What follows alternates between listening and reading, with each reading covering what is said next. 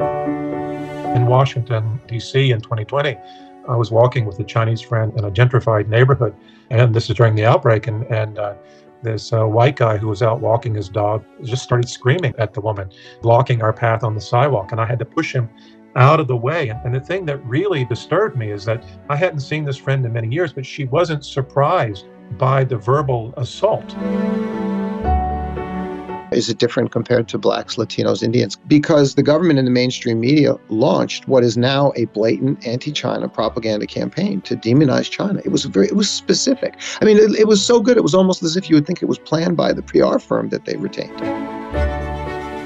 This current situation is very much connected to the current political situation, even though it's, of course, related to this long history of racial discrimination against Asians. And yet, this particular geopolitical competition between the two countries are factored in to this current increase of racial discrimination against Asians, and particularly Chinese Americans. The Chat Lounge. Chat Lounge. Chat Lounge. The Chat Lounge unpacks views and opinions on hot issues in a more casual way. Hello and welcome to The Chat Lounge. I'm Tuyun. Our topic today is why hate crimes continue to rise in the United States. We'll be mainly focusing on hate crimes against the Asian community this time. So joining our chat are Josef Mahoney, Professor of Politics, East China Normal University in Shanghai; Mario Cavolo, Senior Fellow with the Beijing-based Center for China and Globalization; and Dr. Zhao Hai, Research Fellow at the Chinese Academy of Social Sciences. Welcome to you all, gentlemen. First, I want to start with Dr. Zhao. When you studied and worked in the United States, did you yourself experience any racial discrimination, and how was the general situation of racism in the country back then? Yeah, honestly, back then, I think the situation is pretty good.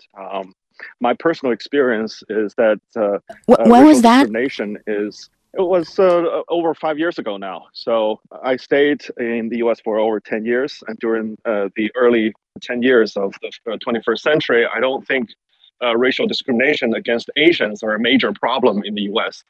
Although you can feel it, it's palpable, but it's under the table, it's beneath the surface. And particularly in the universities, people are treated with equal sort of opportunity and attitude. So it's rarely experienced in my academic environment. However, I study at the University of Chicago. So in the southern part of Chicago, you can see it almost daily, sort of racial discrimination against Black people, against African Americans. So in comparison, I would say that normally Asian people, particularly foreign students, are treated quite well. However, I think things are getting much worse, as far as I know, from the current student studying at the University of Chicago. Just last year, I think 2 students died because of the crimes against Asians. And I think the situation is getting much worse than the period that I stayed. Yeah, I think we've read about that news, the 2 Asian students. It's really tragic. And Dr. Zhao, how have hate crimes changed according to your observation in terms of magnitude and the way they're committed, especially those, against the Asian communities? As you said, you've stayed there for quite some time. Yeah, I think, as I said, the reason that I experienced differently from the current situation is because racial discrimination, particularly against Asians, recently increased dramatically because that racial discrimination is very closely connected to politics. And that dramatic change happened when President Trump took office and when the U.S. policy towards China started to change. You can observe that even from afar. You can feel it when I talk to my friends and colleagues back in the U.S., that the situation is changing and the attitudes towards Asians are becoming more skeptical and sometimes even with hate. And that situation worsened when the pandemic hits and when the rumors about how this virus is created or produced in China and how a lot of the buck shifting things happen when the U.S. government is trying to blame everything on China, when the Trump administration failed to deal with the COVID-19 situation in a proper way, and so many Americans died. So because of the loss, they wanted to blame someone. And of course, Asian Americans, because their connection with China or with Asian in general, that they got blamed. And many people even walking on the street will be hurt by someone who were influenced by the news media or by the current politics. So I think this current situation is very much connected to the current political situation, even though it's, of course, related to this long history of racial discrimination against Asians. And yet, this particular geopolitical competition between the two countries are factored in to this current increase of racial discrimination against Asians, and particularly Chinese Americans. And Professor Mahoney, I think you've got some personal experience to share with us. Do you have the same observation of what's happening right now in the States? I would add a bit more to it. I would say that clearly this trend was well established. I think it actually starts a little bit before Trump with, Clinton's pivot towards Asia and a few other things that were happening. And Trump certainly deserves a lot of the lion's share for his dog whistle tactics. But we have to recall that, he launched the trade war. He started demonizing China and China's political system long before COVID. And then that intersects with the COVID phenomenon. Actually, I got stuck in America for 2020. I've been in Shanghai for 12 years, but I got stuck in America for 2020 and 2021 due to the travel restrictions. Interestingly enough, I had just gone back to take care of some family matters as a visiting scholar at a Confucius Institute. And then we get locked, the university gets locked down, and we all had to go online for the rest of the term. And then the Tennessee state legislature passed a law outlining Confucius Institutes as communist beachheads in state universities. And so the Confucius Institute was forced to shut down. So it was a very strange experience to observe.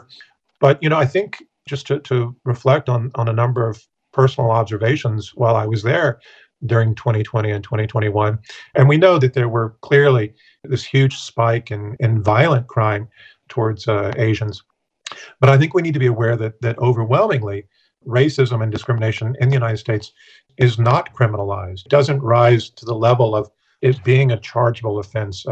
And we can talk about laws and significant increases in new cases, but in fact, these are only the tip of the iceberg. Most instances of racism do not meet the juridical standard of hate.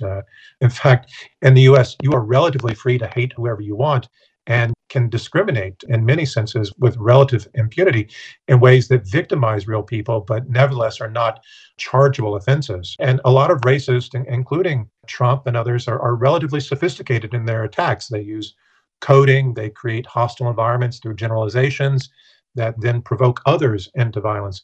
And I've seen this with my own kids in the U.S. Again, we were there because of the COVID travel restrictions. And my kids had to go to local schools. And I should note that my kids are half Chinese.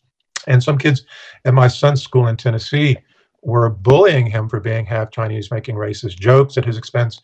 And he was reaching sort of a breaking point with it and, told me about it. And I called the school principal to complain. And he told me that they had a zero tolerance policy for this kind of behavior at the school. And my son needed to come to the office and file a formal complaint naming everyone who bullied him. And I said, well, that's ridiculous. As one of the few people of Asian or mixed Asian descent in his school, he now has to name a dozen kids or more who were bullying him. How does that make him safer, right?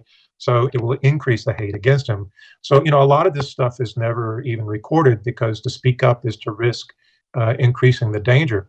This problem isn't just among children. In Washington, D.C. in 2020, I was walking with a Chinese friend in a gentrified neighborhood, and this is during the outbreak, and this white guy who was out walking his dog just started screaming at the woman, blocking our path on the sidewalk. And I had to push him out of the way. And the thing that really disturbed me is that I hadn't seen this friend in many years, but she wasn't surprised by the verbal assault. It didn't rise to the level of physical violence, but it was still a form of violence and intimidation. Now, with respect to what Dr. Zhao was saying about the universities, we have now had a lot of Chinese faculty being charged with crimes in the United States for having some sort of connection to China.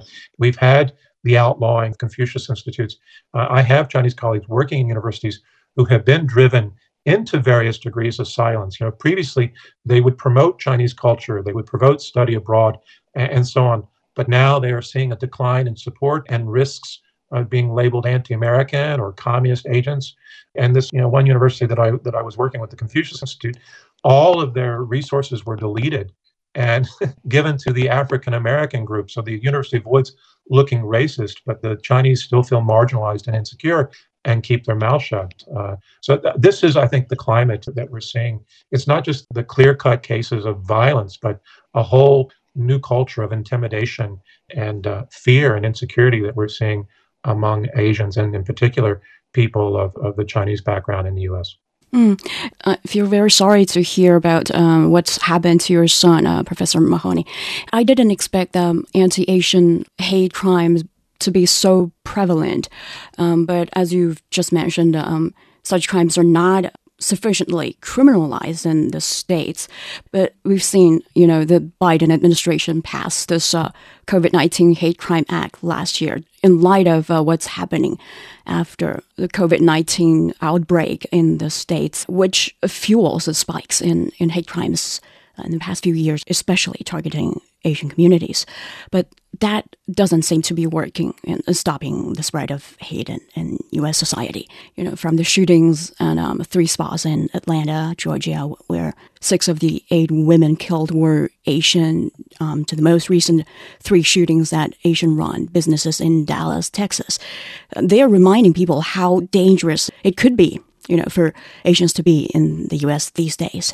So I'm wondering, what went wrong over the past year? Mario, what's your observation? Well, what went wrong is just a new and fresh manifestation of historical phenomenon that have been happening again and again over the generations. I'm going to take a moment to go back and let us all reminisce back to the early 1900s. Sure. And the reason I'm going to do that is because my family, then let's compare a bit. My family were the Italians. I'm an Italian American. So now I'm now really officially an Italian American Chinese. Really, I am. I'm in China 23 years. China's my home. And I say, wow, that's really unusual because I wasn't planning on that happening. But my Italian family left Italy under difficult circumstances. We all know, during the war period. And at the time, Mussolini was running things in Italy. And my countryside family down in Basilicata region, left Italy for America. I mean, it was America. It was the dream. They went under difficult circumstances. What was it? I think 60 days on these steamships, tough journeys, and to Ellis Island. And when they went, the Italians and the Irish back then were met with it as well. They were met with it. People are not so keenly aware of this as I know of the history. The Italians and the Irish were horribly discriminated against as well, just like they were treated no better than the blacks and anybody else. And this was the reality. And of course, this gave rise in part to the mafia protection racket.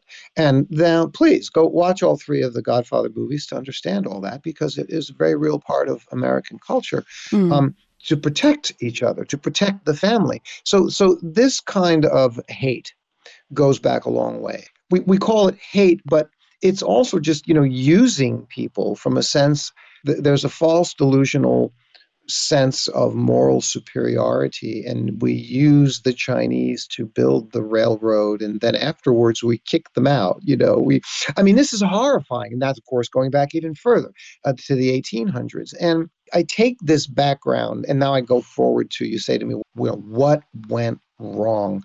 As if to say something specifically went wrong in the current environment, the current geopolitical environment that we're in. And yes, it was very specific. I won't hesitate to call it a nightmare. Joseph, you shared the story to remind me, because I don't live in America and I don't want to live there. And the story you shared is the reason. But I clearly remember what went wrong. The roots of it were already happening. But I clearly remember when the anti-China propaganda campaign was specifically implemented and executed over a 48-hour period. I'll never forget it, because it happened on March 15th, 2020, period. That it was that clear and specific, because earlier Donald Trump was speaking in respectful ways about Xi Jinping. What an amazing job they're doing over there. And Bruce Aylward with the WHO, of course, had sung China's praises, rightfully so, for incredible response in Wuhan, and he got vilified for that. Well, then again, March 15th, all of a sudden, I called everybody I know. I said, what's going on? I noticed the messaging coming from Tucker Carlson, Hannity, Judge Jeanine, President Trump, and Secretary of State Mike Pompeo all at the same time. All of them saying, China is evil. China is dark. The China virus was foisted upon us. They're hiding everything. They're lying about everything. And that's what went wrong. If I was going to give you a specific experience, a specific moment, that decision that happened, which we now know was supported by the Republican strategy plan. If Republican, you want to win Donald Trump, you're going to win by vilifying China. That was their number one strategy. I've talked for a while, so I'll stop there. So you're saying, actually, that's what Dr. Zhao just mentioned. It's been generally politicized, the way they treat Asian Americans. Yeah, I mean, it's not the same as blacks. This question: is it different compared to blacks, Latinos, Indians? Because the government and the mainstream media launched what is now a blatant anti-China propaganda campaign to demonize China. It was specific. I mean, it was so good. It was almost as if you would think it was planned by the PR firm that they retained to blame China, and to do it in a way of choosing, the 3 or 4 main outrageous allegations. China's committing genocide against the Uyghurs. Yes, that's what Hitler did against the Jews. Yes, China's doing that to the Uyghurs. See, China, they're that dark, dirty, and evil. And the Chinese are oppressing free speech and destroying Hong Kong. Never mind that the Hong Kong police, over the course of 1 year of violent protests, didn't kill any single person. Never mind that the violent protests were funded by the National Endowment for Democracy, and they were setting local innocent Hong Kong citizens on fire and beating on them. Never mind all of that. Just, this is true. China is evil. They're doing these things. And then telling you that anyone like me who denies it is, well, I'm denying it because I live in China and I'm paid by the government to say that. So this is a preposterous, pathetic set of circumstances, and it's being intentionally perpetrated by the U.S. State Department, along with various mainstream media and other institutions, with funding for the purposes of doing it. So that's very different than what's happening with respect to discrimination towards blacks and Latinos in the United States. The Chat Lounge. The Chat Lounge unpacks views and opinions on hot issues in a more casual way. And Dr. Zhao, do you share the same opinion? Absolutely. I think it's very critical to differentiate between the traditional way of discriminating other people of color and discrimination of Asians, particularly Chinese Americans. Because in other cases that Meryl mentioned is about domestic management. It's about domestic politics.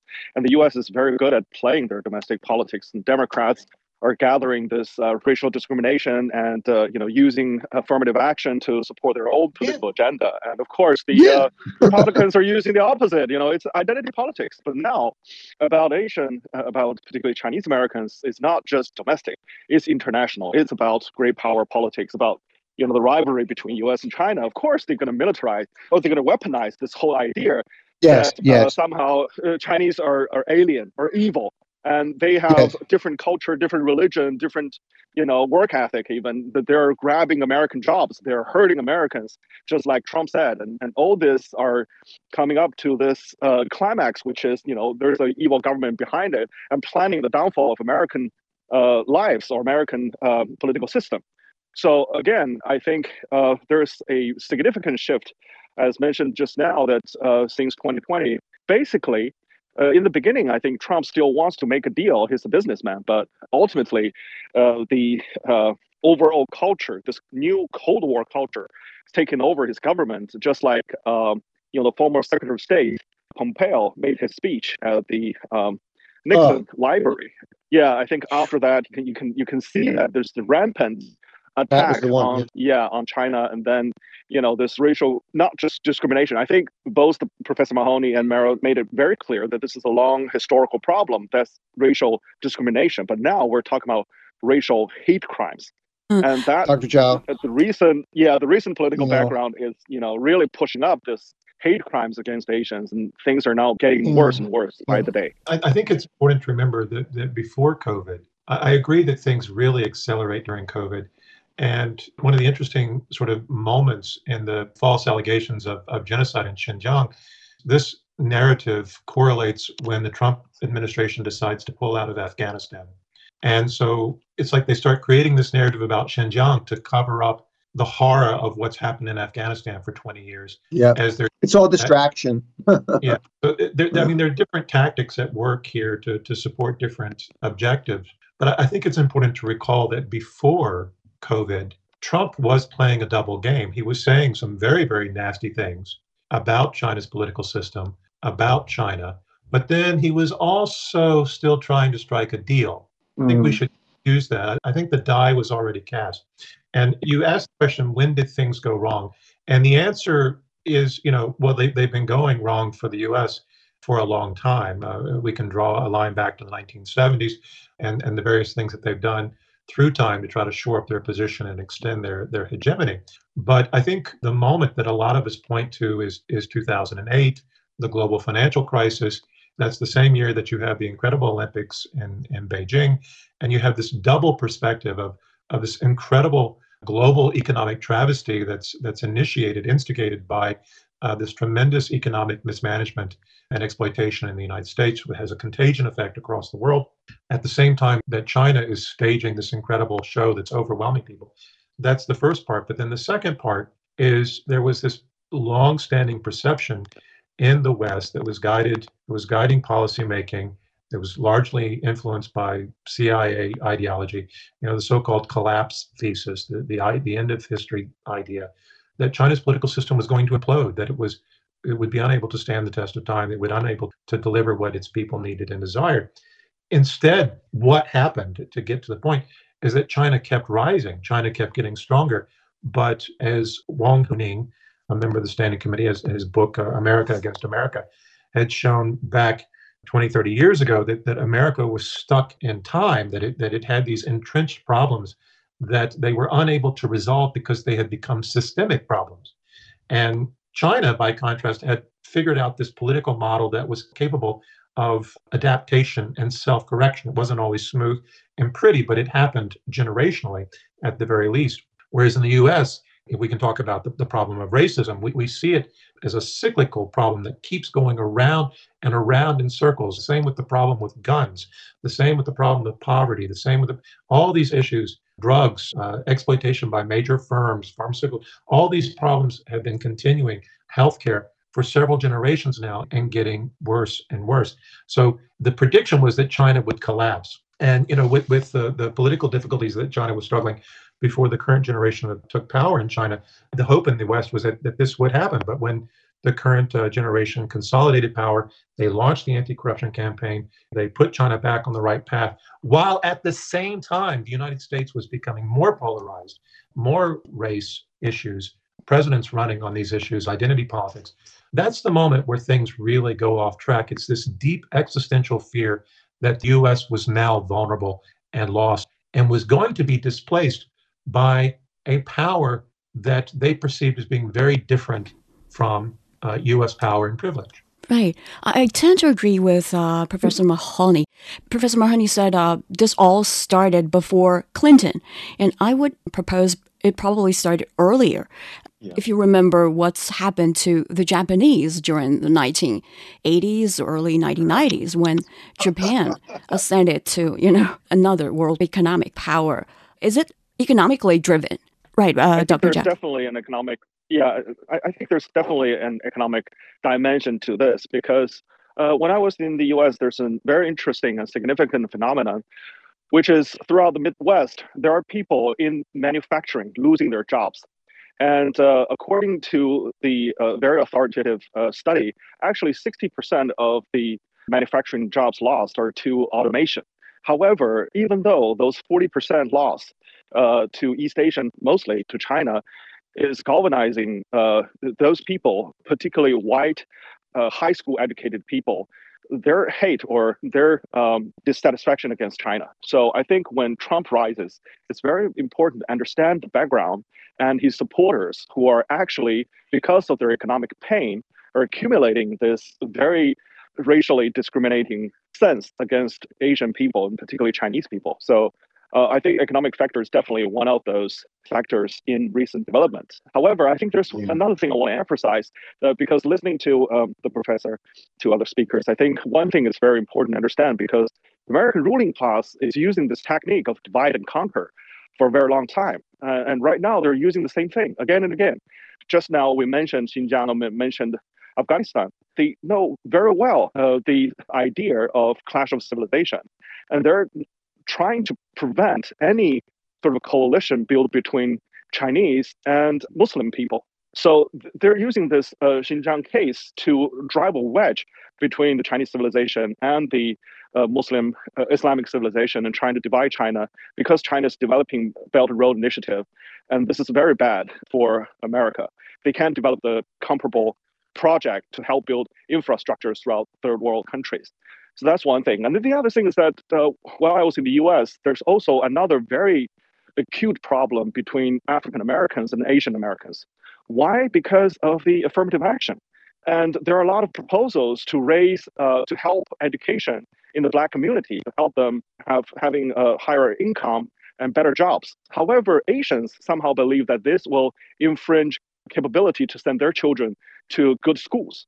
Why? Because they think all the tests should be merit-based, and because others are proposing to give extra credit to Latinos or African Americans. But all these are not shaking one bit of white students and their position in schools. So I think this is sort of intentionally or unintentionally promoting friction between the Black community and Asian community.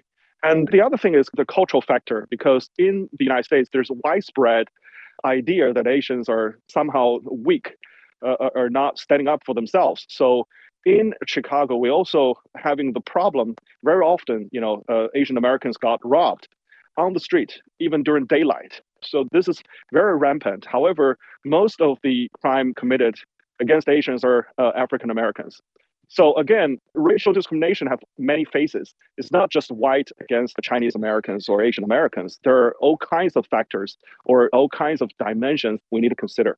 Dr. Zhao, are you saying that those politicians, they actually know what they were doing will divide the society?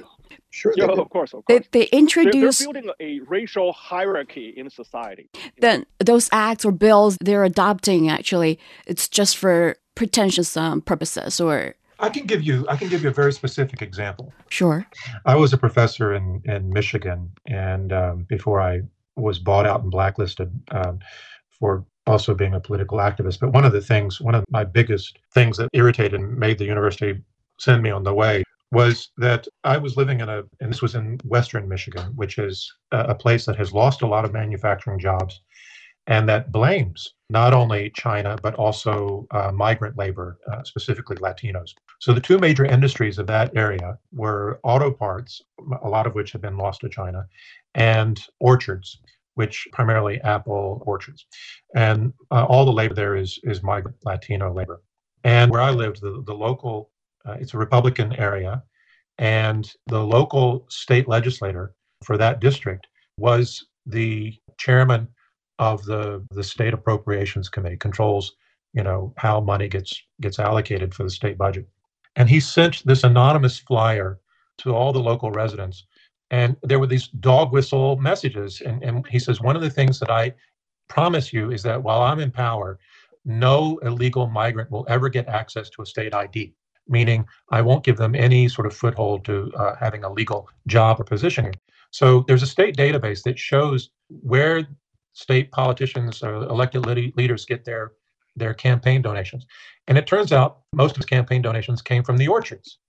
And the orchards are the ones that are using all of the migrant labor. And they want the migrant labor to stay marginalized, to stay illegal, because they don't have to pay taxes or benefits. And there was this orchard near our campus, and there was a fire in the barracks. And we don't know how many of them were killed because they ran. They picked up the bodies and ran before the emergency services came, so they wouldn't be arrested and sent back to wherever they came from. So I get this message, and I know that he is basically being paid by these orchards, these massive, agricultural companies that are exploiting migrant labor, and then he's turning around and using this as a dog whistle tactic to mobilize angry white voters to support him. Right? It's not just that we're discriminating, but also exploiting, and this is a whole cycle or ecosystem of exploitation and hate that's connected to business and politics and culture. And so, not to focus on my part of the story, but I was disgusted by it. And I sent, I filled out, there was this little thing on the back of the anonymous flyer. And I said, stop being an asshole and learn how to love people, and sent it back to him. And then someone in his office pulled the barcode, did research on who I was, discovered that I worked in a state university, and then sent a letter to my dean talking about how irresponsible it was to employ this kind of vulgar person in a state institution, someone who was going to make these kind of comments to someone who controlled the state budget, including the budget of the university. And that was one of a number of things that ended up leading me out of the United States and into China, strangely enough. But I'm saying this is one concrete example of how this hate moves through in very specific ways, and very deliberately used by political leaders to serve not only their narrow political interest, but those of the businesses who supported their campaigns in the first place.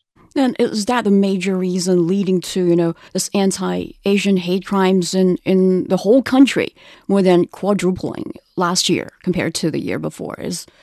There's so many things that are happening all at the same time. I mean, this again, Indeed. As I mentioned it, it's been covered. I think between the three of us, it's been covered really well.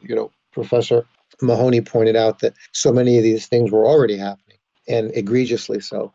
And then I brought up and noticed how they ramped it up, right? They just ramped it up. They took it to another level. So these things are happening specifically, intentionally, and egregiously. It's like a giant malign psyops brainwashing campaign, and it's happening with specific intent and purpose, which makes it quite horrifying. Now, if you ask why it's happening, well, I'm not so sure anymore I have the answers. I think that Professor Mahoney alluded to it.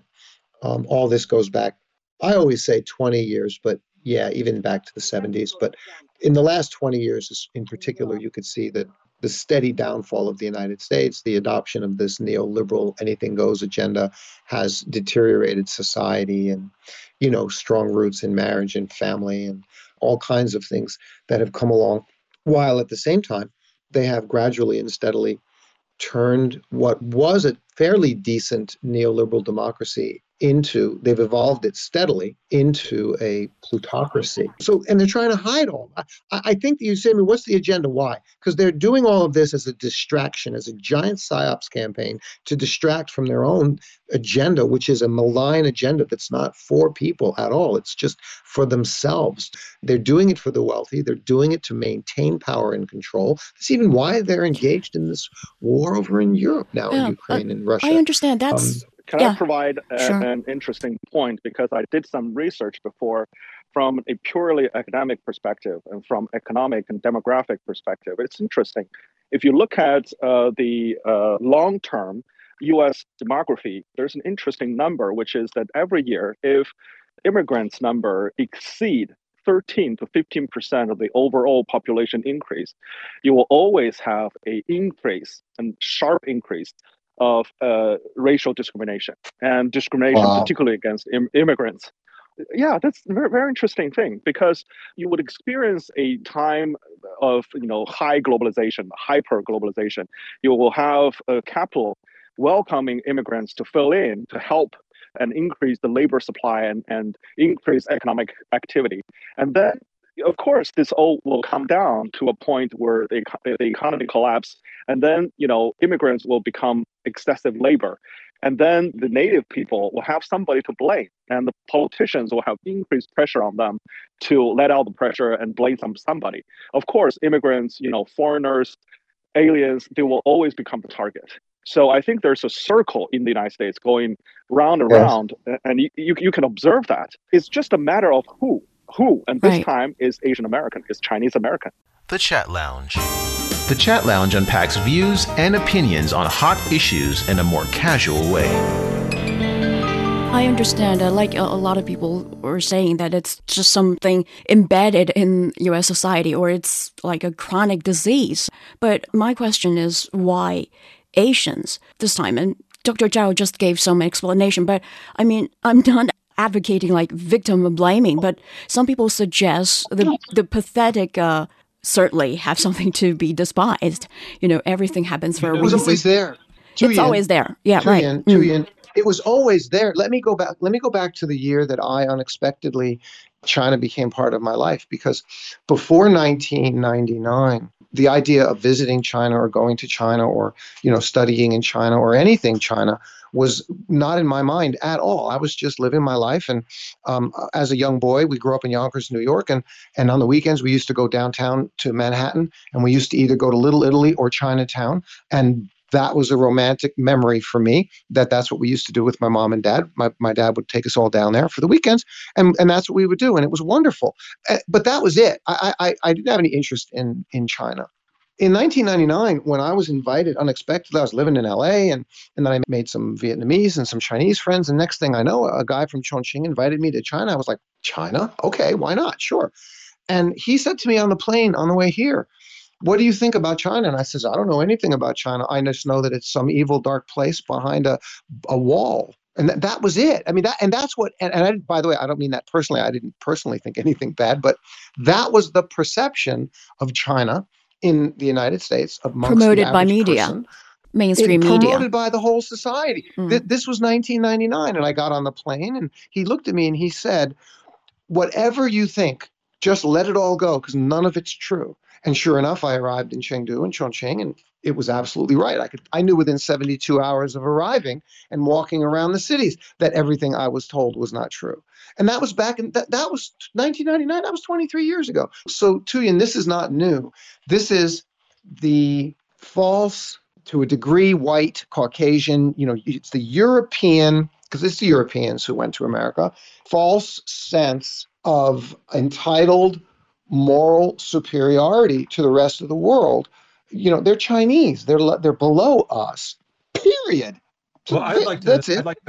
I'd like to provide two perspectives here. The one is clearly the history of anti-China hate, and then the second is the more general hate towards Asians in particular. And these two things often intersect and overlap, but they are distinct phenomenon. And I think one of the things here to go back to, not to go back to ancient history, but if you go back to what some scholars call the Great Encounter, where you start having these Europeans who are coming to China during the Yuan dynasty, during the Ming dynasty, and they are absolutely horrified by how advanced the Chinese are.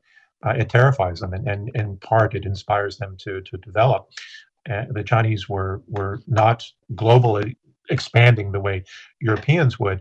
But what's interesting, D.O. Mungalo talks about this in his book, The Great Encounter, that the Chinese were so advanced culturally, artistically, scientifically during the Yuan dynasty and the Ming dynasty that the Europeans classified them as white people because they couldn't bear the possibility that they might be a separate race, which would then imply that the Europeans themselves were an inferior race.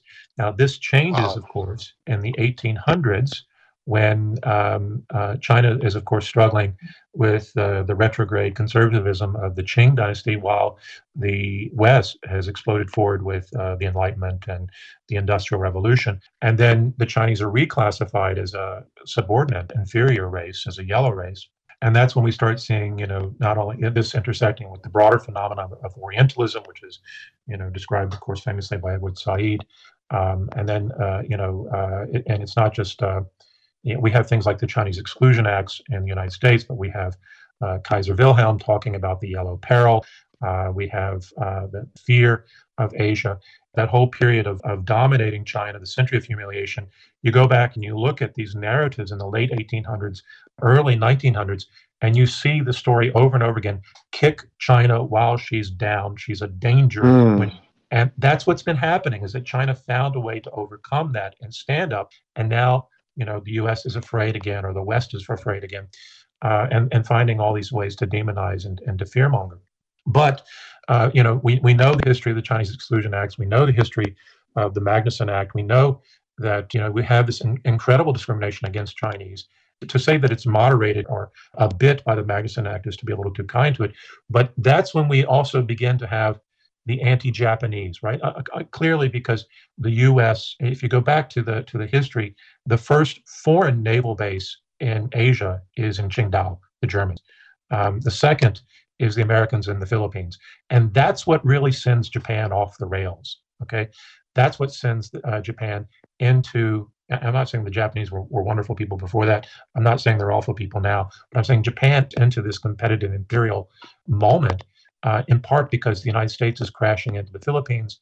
And of course, Japan took the Qingdao concession from Germany with the Treaty of Versailles, which of course sparks the May 4th movement and this renewed effort for China to try to solve its political problems and stand up, becomes the cradle of the party and all these things. But we move from this specifically anti-China racism to the anti-Japanese racism in America with the concentration camps for Japanese Americans.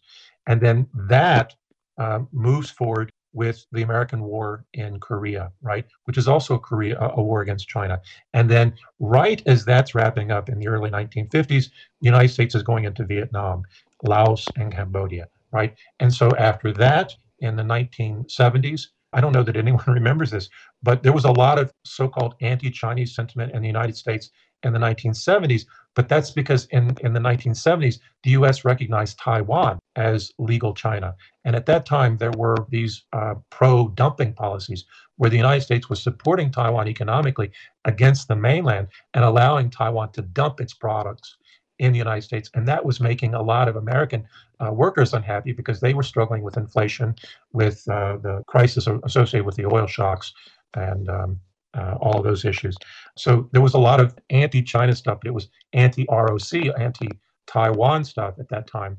And then in the early 1980s, we go back to anti-Japan because Japan was a rising economic power, and we had people being attacked. We had Chinese being killed. There's a famous example of Chinese being killed because they were mistaken for Japanese.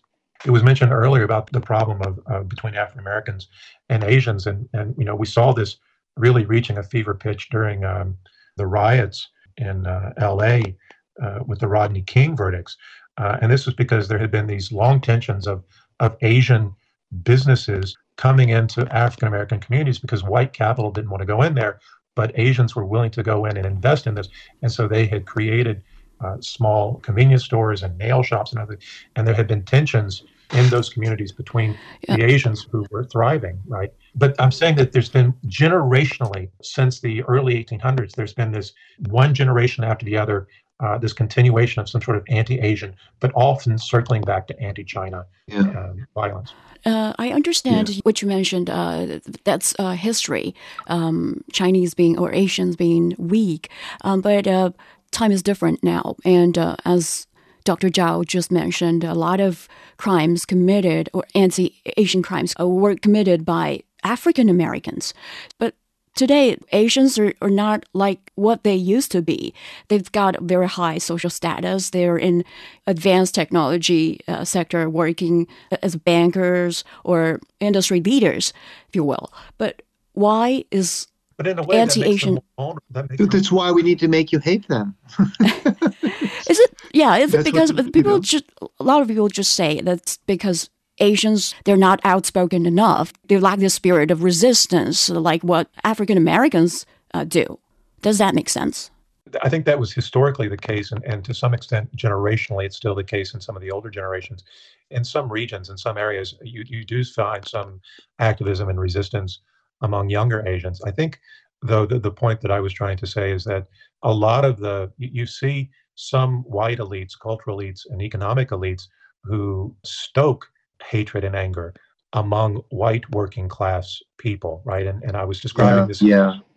And it's directed. One of the things that's interesting is look at Trump belongs to an old economy. I mean, his business model, his industry, it's all the old economy. You can talk about Asians having a very prominent role in the new economy in high tech, but that's not the economy that Trump really likes.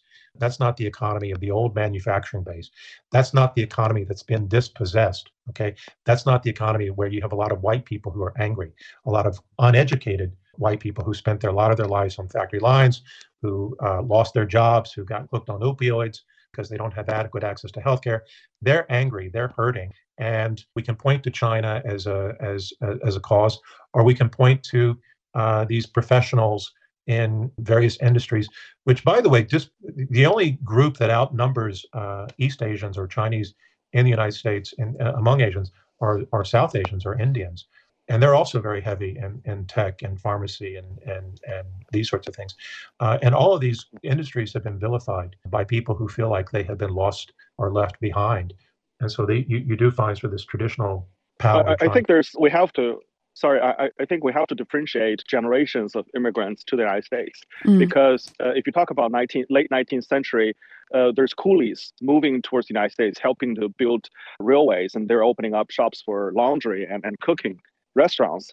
So those are like low-income laborers, and they're quite discriminated within the U.S. society. But then after World War II, there's a new wave of immigration to the United States, and those are more like highly educated people. But then, of course, after China's opening up and reform in the 1980s, there's another wave of fresh immigrants from China mainland to the United States, and those are high-income people, highly educated, and more willing to be integrated into American society.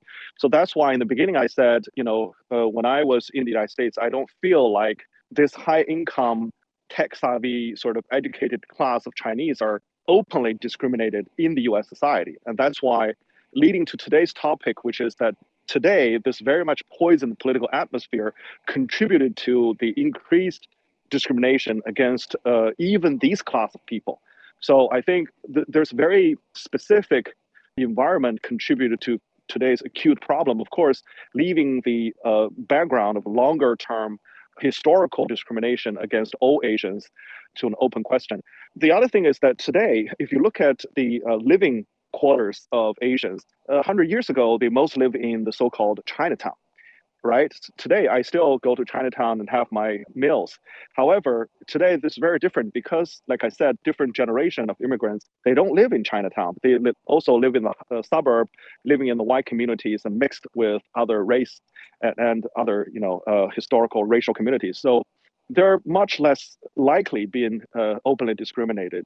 However, people still living in the city, and particularly those low-income people are traveling on public transportation, for instance, are having a higher possibility of being hit by racial hate crimes. So those violence we're talking about in New York, in Chicago, in other big cities, those are actually not sort of high-income people who are driving their own cars, going to offices, are likely to be attacked. But those are like normal people, working class people, that are more likely to be attacked by other like white people who are brainwashed or black people who are brainwashed by this news media circles again and again against China and being the victim of this current atmosphere. And as you just said, Dr. Zhao, if it's because of the toxic political vibe in the country, do you expect such a trend, anti-Asian hate crime, to continue to grow in the years to come, or maybe? Well, at this point, unfortunately, yes, because if you consider the number, there's only 3 to 5% of American population are Asian American. And they have their voice and their political voice. It's relatively small, and it's very hard to leverage their political influence to change the overall political atmosphere and culture. However, right now, the positive sign is that a lot more Asian Americans are now waking up and organized and politically active. So today you can discover more legislators, more congressmen, and more politicians in America. And right now there are more running for offices. So those are positive signs. But I think the headwind is much stronger than the increased organization and self-awareness to protect themselves and to counter this racial discrimination.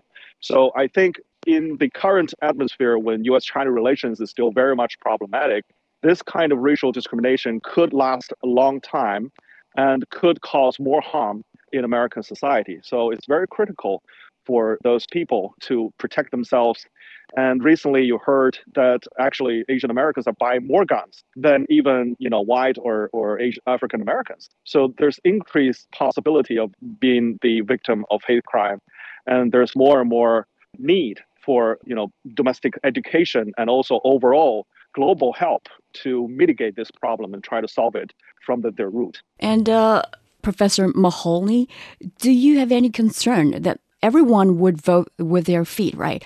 If this trend continues, do you have any concern of something like an exodus of Asians out of the United States, like what you and Mario did, outflow of talent, probably. What impact would that have on the U.S. society? Well, let me bridge to your question from the previous answer. We're coming up on a midterm election, and midterm years tend to be hyper political and in ways that focus on local elections. So the money and competition intensifies at the local level. And when we start talking about local politics, this is where race and gerrymandering, dog whistle tactics, the race card is played. And we see elections decided much more closely by race factors. We know that right now, Biden or the Democrats are going to probably lose the House in the midterms. Republicans are surging. The economy is still souring.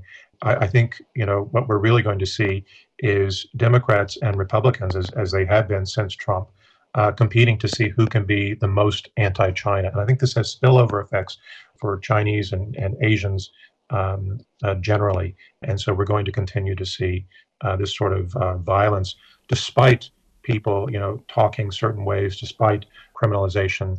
We're going to see continued violence. And we just saw the violence in Buffalo. It wasn't directed at Asians, but it was white supremacist. And white supremacist doesn't really care if you're black or Asian or anything. It's a deeper, more all-encompassing illness. But as to your question, whether we're going to see something like an exodus, I don't think a major exodus is likely. I think we'll see, of course, many who choose to leave the U.S. for better opportunities elsewhere. This has already been a trend. We started seeing, what was it in Chinese, the haigui, the sea turtles, the people who went to the U.S. and were thinking about, who got educated and who thought they would live and work in the U.S., but discovered that, given the growth of China's economy and the reforms, that they had better opportunities and perhaps a safer and better standard of living here in China. That trend was already at work for a lot of people. Of course, it won't be the case for everyone. I do think that we'll, instead of seeing an exodus, as was mentioned by Dr. Zhao, we are going to see more efforts directed towards activism, maybe more legislation and legal support. But I think what we'll also see is what we see happening in the U.S. in a broader context, which is people simply moving to parts of the country where they feel more secure. So we find this with different minority groups. They tend to group in one area, in one part of the city, not Chinatowns per se, but maybe they feel safer in San Francisco or LA or certain parts of LA or New York or certain parts of New York, and they will start building stronger communities in those areas. So it may be more a concentration of communities where they can leverage up strength and protection in local areas, but not abandon the country altogether. We say a lot of negative things about the United States, and I think it's important for us to remember that there are very few countries like the U.S. that are as diverse as the U.S. And I do think we ought to encourage the U.S. to find solutions to these problems. We know that there's a deep racist aspect to American history, to American conquest, to the genocide of Native Americans, to African slavery, to what they did to Chinese workers and what they've done through imperialism. But at the same time, the U.S. is one of the most diverse places, and this is what makes it such a difficult place today with respect to racism. And the U.S. is declining geostrategic position.